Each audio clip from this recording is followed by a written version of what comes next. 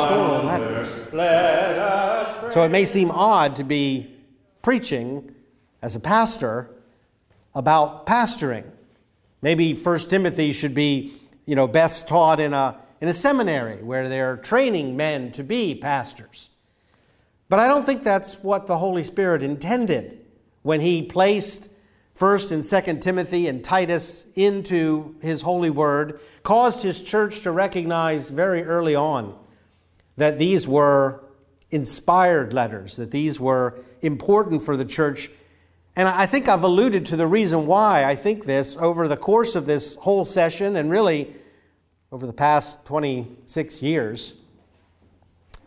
And that is because the pastors, the elders of the church, are to be raised up from the midst of the congregation.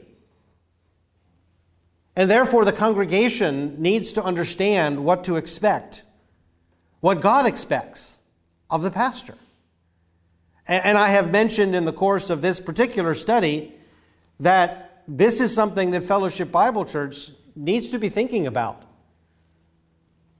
As we get older, we do think of what we will leave behind, the legacy that we will leave behind.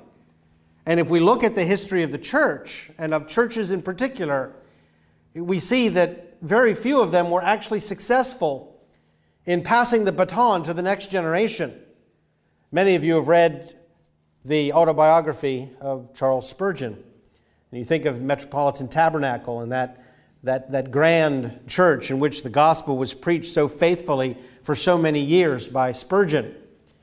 But if you read of the history after Spurgeon's death, you'll see that the influence of that church waned very quickly. And so we need to consider what comes after us. And if we do, in fact, agree, and I hope we do, that the Scripture teaches that God will raise up from within the flock men to oversee. In other words, that we don't resort to a pastoral search committee or to applications and to interviews and to test sermons, then you all need to be looking around. Prayerfully, in the Word, like the pastoral epistles, looking for the men whom God will raise up to replace me and Mark and David in time. What is it that the pastor is supposed to be about? And supremely, and I think we see a lot of things in the pastoral epistles that we say, these are the qualifications of an elder, for example. Well, actually, they're the qualifications of a believer. We don't actually see anything that is unique, except perhaps an ability to teach. That's about the only thing that we see in the personality, the sanctified personality of a pastor that is different from what is required of every one of us. But I think in looking at this particular section, and verse 6 in especially, that we do see one aspect of the pastor. Again, something that is required of every believer, but in special measure, and that is that he is a servant. Now that's a concept that is very un-American. In fact, in our own entertainment, our video entertainment, the television and movies, the concept of a servant is always from the BBC. It's from the British Broadcasting Corporation, not from NBC or ABC or CBS or any other American, because we're not servants. But if you look at British television and you look at British history, you'll find that the concept of servanthood is treated much differently there. Mark alluded in Sunday school last week to the program and the novels, Jeeves and Wooster. Bertie Wooster being a wealthy, basically ne'er-do-well Brit from the 1920s era, and Jeeves is his gentleman's gentleman, his valet or valet. But you notice as you read those or as you watch those programs that there is no denigration, there is no humility, as it were, in Jeeves for being a servant. And in that culture, a gentleman's gentleman was actually a position of great compensation, but also of a certain amount of pride Now, I know servanthood and pride seem rather odd, but in coming at it from an American, we find the concept of servanthood to be an offense, not something to be proud of. Some of you perhaps have watched the series The Crown, dealing with the life and the reign of Elizabeth II, the Queen of the United Kingdom. And they are definitely auxiliary characters, but in the whole presentation, you do see servants, men and women who have served the royal family for years. Many times you see families who have served the same family for generations. And they take a certain pride in being their servants and in doing it well. And they refuse to be insulted or put down because they are servants. Now, again, I'm not suggesting in any way that the biblical definition of a servant includes pride, especially not evil, selfish, self-centered pride. But notice the difference between the attitudes of some cultures versus others. We look at servanthood as being something that is demeaning. We don't reward it with high pay. And we tend to treat those who are servants, whether they be flight attendants or waiters and waitresses or other people who serve, nurses, for example, we often hear of them being treated with contempt. But you didn't do that to a gentleman's gentleman. You didn't do that to a royal butler. These were positions of honor. And I would submit to you that is closer to the truth of who we are, and especially of who ministers of God's Word are, than our concept of self-worth and of independent identity and of being served rather than serving, which clearly is not the Spirit of Christ, who came not to be served, but rather to serve and give his life a ransom for many. The psalmist writes, "Behold, as the eyes of servants look to the hands of their master, and as the eyes of the maid to the hands of her mistress, so also the servants of God, the children of God, looked to him for grace and blessing." Now, the concept there is again somewhat foreign to us, and the little research that I have done on that is that in a well-run household, there isn't a lot of speaking between the masters and the servants, especially when there are house guests. So that, for example, if the master of the house is holding a dinner, there isn't a lot of communication, verbal, between the master and the serving staff. It is more signals, like a hand signal or a look. The mistress will give a look with her eye, and the maid or the butler will know what that means and will address the issue silently, almost unseen.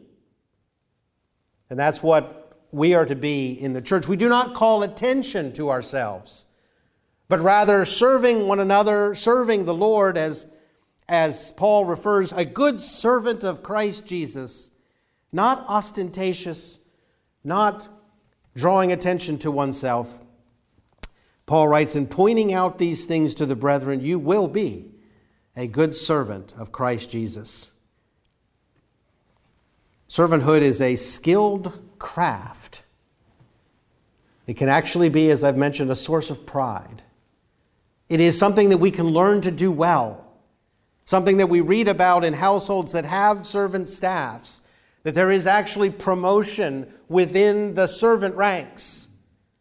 And those who have learned their serving well train others after them. Again, this is somewhat foreign to our American concept, because I think it may be the hardest occupation for us to be proud of. By definition, it is humbling. You are serving someone else. Someone else has the position above you as master. But what we don't realize, and what we rail against, I think, so much as Americans, is that is always true. Even if you are on top of the human food chain, you are but a servant to God. who is master of all. We just reject the truth. We live in an unreality that in fact we are the captain of our own ship, the master of our own destiny. We are the ones who sing the self-made hymn, I did it my way. When in reality, we serve all the time. Most of us have jobs. Even if we have our own businesses, we are at the service of the public that keeps us in business. We have to serve one another in our families if they're not to be utterly miserable places. So we're not nearly as independent as we like to think. And it would be better for us to come to the true understanding of Scripture. And that is that we are called to be willing servants of the Lord Jesus Christ. There are two things I think the believer must learn and accept with regard to servanthood. First of all, that serving can be a very noble profession. And if the master be noble, it will be the most noble of professions. If the servant is serving a master who is himself good, then the service itself is good. And none serve a better master than the Lord Jesus Christ. And so the second thing, that no service of Jesus Christ will ever fail to be rewarded. Paul writes in 1 Corinthians, therefore, my beloved brethren, be steadfast, immovable, always abounding in the work of the Lord, knowing that your toil is not in vain in the Lord. Royal service, service like Jeeves, a gentleman's gentleman, these were occupations that were compensated quite nicely within the society in which they are found. And even in retirement, these servants were well rewarded. If they did their job well, they were well rewarded. We're promised that if we are steadfast, immovable, always abounding in the work of the Lord, in our service to Jesus Christ, our toil will not be in vain.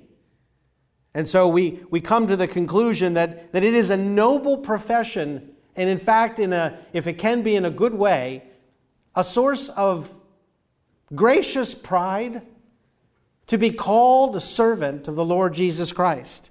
This is not mercenary servanthood, where we're doing something in order to get something. That's called eye service. Paul uses that word, that we serve our masters only when they're watching. Or we serve our Lord only because of what we can get out of it. There's an entire teaching that is prevalent now in the Christian church that actually inculcates a mercenary spirit within believers. And that is that you accept Jesus, and by His grace you are saved. He becomes your Savior. But it is up to you whether you make Him your Lord. And that whatever you do for Jesus is for the rewards that you will get in heaven. In other words, there's a quid pro quo. I do this, He gives me that. It's somewhat like what we were taught as children, about Santa Claus. He's not going to give you anything except coals and switches if you're bad. You have to be a good boy, a good girl, in order to get gifts. It's kind of, okay, I'm going to be good because it's December. You ever think about that kind of teaching?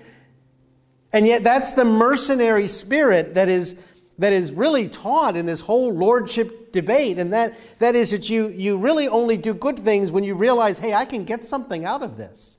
But that is not what Paul teaches Timothy to be. Rather, it's a transformation of the heart through the renewing of the mind. We read the Word and we come to the realization that as created beings, we are already servants of the one who created us. And then we look around with open and honest eyes and realize most of our life constitutes service in some way or another. And therefore we embrace the blessing, the grace that has allowed us to be in service to Jesus Christ. And that service will manifest itself in service to other human beings. Jonathan Edwards said that, and I'm paraphrasing, I couldn't find the actual quote, in my quote box. But what he said basically was that God has no need of anything from us. And so he constitutes our fellow man or our neighbor to be the recipient of our service. And so service to Jesus Christ manifests itself as service to other human beings. However, not all service to other human beings constitutes service to Jesus Christ. That's the error of the social gospel. That if I just do good to other people, I am doing good to Jesus Christ. Now that's not how it works. We first recognize ourselves to be servants of Jesus Christ, and therefore He is the one who sets our agenda. In the social gospel, we set His agenda. We say that the work of God means abolishing slavery. The work of God means prohibiting alcoholic beverages. The work of God means soup kitchens for the poor, or socialism in government, or whatever. We set the agenda. Who's the master? Well, the servant there. But when we recognize that we are servants of Jesus Christ, we recognize that He sets the agenda. The Pope has an interesting title that he has claimed ever since Pope Gregory the Great in the late 6th century, and that is the servant of the servants of God. Every time I read that, I want to laugh. It rings rather hollow when you consider the pomp and the ceremony and the arrogance of the papacy. And even his once-a-year washing of others' feet is orchestrated.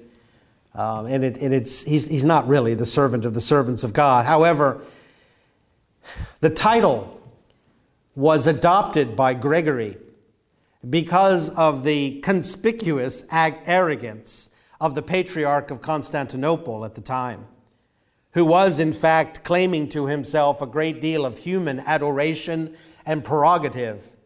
And so the Bishop of Rome, and Gregory was the first also to use the title Papa or Pope. So he was a very significant person in the history of the church. He said that what the Metropolitan of Constantinople was doing was arrogance before God. We are not to be worshipped, we are servants. And he said that the Pope is the servant of the servants of God. And so it's still an accurate description of believers as servants of God. Foremost among, or perhaps we should say rearmost, are the ministers of the Word. In fact, if you look at the Scripture, the only people that are behind us are the apostles. And Paul said they were the offscouring of the earth. And they were the least regarded and the most persecuted of all believers. Jesus said, "He who would be the greatest shall be the servant of all." And so this whole concept of servanthood is so wrapped up in what it means to be a believer, because that is what our Lord was, a servant, and took upon himself the form of a servant, the lowliest form. We can't get around it. We can't get away from it. We certainly can't reject it because it offends our American sensibilities. John Piper wrote a book a number of years ago. Well, that doesn't matter. The title of the book, Brothers, We Are Not Professionals. And he's talking to pastors. He is himself a pastor. Bethlehem Baptist Church, I think, is in Milwaukee or Minneapolis or some such place up there in the cold regions of the world. He starts out in page 1, chapter 1.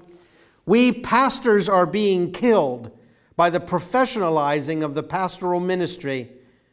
The mentality of the professional is not the mentality of the prophet. It is not the mentality of the slave of Christ. Professionalism has nothing to do with the essence and the heart of the Christian ministry. The more professional we long to be, the more spiritual death we will leave in our wake. That's very provocative. Brothers, we are not professionals, but we have inherited in the pastoral ministry of the 21st century a career-based ministry. Just like any other profession, we now have to go to school for it. In order to be recognized by most people as a pastor, as a preacher, You need to have a seminary degree, a Master of Divinity, which itself is a presumptuous title. And so we've made a profession out of the ministry of God's Word so that our young people now go and they have a path of life that I've frequently called, you go to Bible college and then you go to seminary, then you become a youth pastor, then you become an associate pastor, then you become a senior pastor. And after a while you become a seniors pastor. And then they just put you out to pasture. You have a benefits package and you have a retirement plan. How is it that this is not simply the professionalizing of the pastoral ministry? And they move around like CEOs of corporations. You do not do all that I mentioned in the same congregation, but you're rather promoted to a larger one. I've rarely seen anyone move to a smaller church. And I have seen churches abandoned by their elders because there was a bigger church who called them. Now I think we have to say they texted them. I got the text of God. It's just like it was and it is when I was in engineering. You get your promotions and you get your raises and you're vested in your 401k and you have your health plan and you have your retirement account. Brothers, we are not professionals. And I agree with Piper that the professionalizing of the ministry of God's Word has destroyed it. It has destroyed it at its core because we're no longer servants, we are to be served. I mentioned in teaching on Thursday night about the pastoral ministry of the church, that within the Presbyterian Church, the pastor does not even answer to the congregation, but rather to the session. He's not even responsible to the people he pastors. He is responsible to the other ones, his own clique, his own guild, as it were. It's a very sad situation. But it manifests itself in that career ladder that I mentioned. We are not professionals, but neither are we priests. And this is the other aspect that has crept into the Christian ministry many generations ago. Titles. I haven't researched it myself, but where did we come up with reverend? The title means to be revered. I thought Jesus said, call no man father. I thought he indicated that perhaps we shouldn't ever set anyone up on a pedestal by giving him a title such as reverend. Clerical robes. What's up with that? I mean, really, what is up with that, if that is not priestcraft? How is it that a man should dress differently because he's standing here? I don't think the prophets did. Or when they did, they didn't really follow the exalted nature of clerical robes. It's as if we Protestants just can't get those elements of papalism out of us. And so we have to have the collars and the robes. I think we would wear the mitres if we think we could get away with it. I find it all very disgusting. Even things like reserved parking. Oh, that's servanthood. You go to a church reserved for pastor. My parents didn't name me pastor. People say, just the other day, I was having lunch with somebody and the guy called me pastor.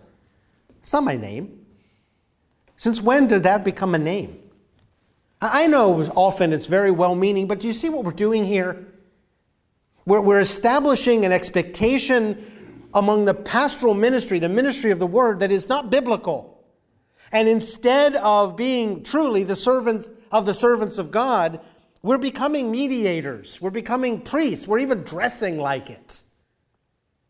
And all these things are wrong.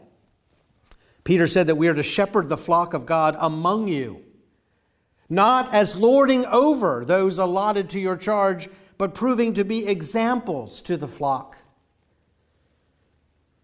I would like to go to a church, a large church, and find the reserved parking for the pastor at the back of the lot.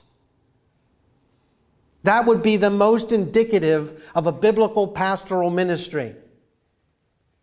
Or a church in which if the pastor wanted the first one, that itself would be a problem, but let him get there earlier, rather than just show up whenever and know that his space will be open.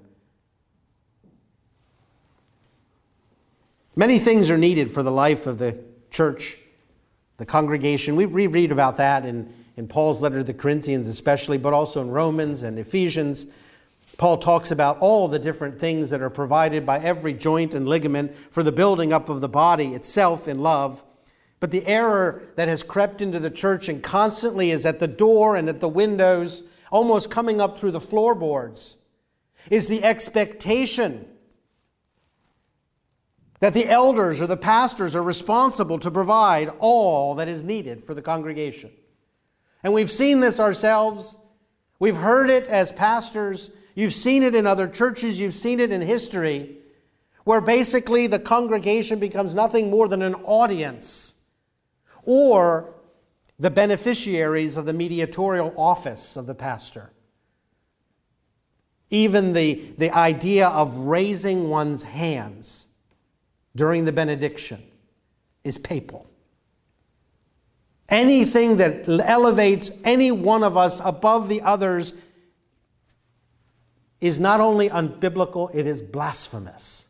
For there is but one mediator between God and man. There's only one man who lifts his hands in blessing upon us, and that is Jesus Christ. And so, what is it that makes a good pastor? What is it that will make a good pastor for Fellowship Bible Church in this generation and the next and the one after that? Or if we go to 2 Timothy and read about taking what Paul taught Timothy and teaching faithful men who will teach others after, and that is, if you point out to the congregation sound doctrine, faithful teaching, the Word of God, then you will be a good servant of Christ Jesus. In a large household, the good servant is the one who performs his or her task faithfully and with increasing skill. If you do observe, and we only can do this at a distance in our day and in our country, but if you read about the servant staffs of large royal or noble households, you will see that every one servant had his or her function. And to be a good servant didn't mean to do the functions of the other servants, but rather to do yours well and even better the next day. That is what God requires of us, but also that is what He empowers us through the Holy Spirit, through the charismata. Not that we should do everything that needs to be done. That's not a good servant, because no one can do it. And in doing so, you interfere with what others are called to do. So that not only do you not perform the service as it should be performed, you get in the way of the one who is supposed to. And so the whole thing becomes a muck-up. But when everyone, just like a body, when every joint and ligament does what it's supposed to do, the body is in strength and health, and it grows, the church grows in grace. The proper expectation for each servant along the same lines is not set by the other servants. That's an important concept in the church. The expectation for each and every one of us is not set by the rest of us. The expectations for each and every servant is set only by the master. And we must resist the temptation and really the oppression of expectations that are false, placed upon us by even our brethren. And this is especially true in the pastoral ministry, where the expectations are the greatest and often the most unbiblical. We must resist the pressure, the oppression of misplaced expectations set upon us by our brethren. Every church wants to have a famous pastor. Every church wants to land somebody who has been published, someone who speaks at conferences, someone who is a name, and with that name will draw others to their church. This is going on today as it has throughout history. There were men in the 2nd and 3rd century who were elders, who were coaxed away from one congregation to another because of their eloquence, because of their writing skill, even because of their wealth and their connections. So that in the Council of Nicaea in AD 325, that whole thing was condemned. That a man who was an elder in a congregation, if he left that congregation, he was excommunicated. And the church that coaxed him away, that poached him, was also excommunicated. It was considered a crime, an ecclesiastical crime, for an elder to leave his charge or for another congregation to tempt a man away. A wholehearted pursuit of good servanthood is to be the goal of every believer. Understanding the gifts that God has given you to the best of your ability, that is the realm of your service within the household of God. And rather than seeking to do others' work, the greatest blessing is to do ours well, each one of us. Next week, Lord willing, Paul will take us to the topic of distractions, as he does with Timothy here in this passage. He says, have nothing to do with worldly fables. He'll talk about controversies, and we read about that in chapter 6 this morning, that we're to stay away from those things. There are tremendous distractions, but success in this endeavor is crucial for the congregation. He says in verse 16, and this is why I read all the way down there, because this is a pretty powerful passage. Pay close attention to yourself and to your teaching. Persevere in these things. For as you do this, you will ensure salvation both for yourself and for those who hear you. Let us pray. Father, we do ask that you would give us wisdom according to your word, that you would teach us the true nature and character of biblical servanthood, that we would each one of us acknowledge ourselves to be your servant and the servant of one another, that you would enable us to see what role we have in your household, and then by the grace and the empowering of your Holy Spirit, that you would enable us to do that task well. Father, our supreme goal is to hear those words from the lips of our Master. Well done, good and faithful servant. Enter into the joy of thy Master.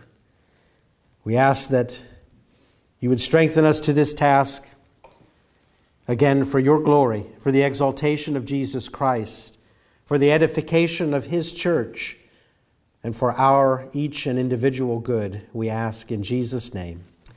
Amen. Please stand for the benediction from 2 Thessalonians chapter 3. Paul writes, May the Lord direct your hearts into the love of God and into the steadfastness of Christ. Amen.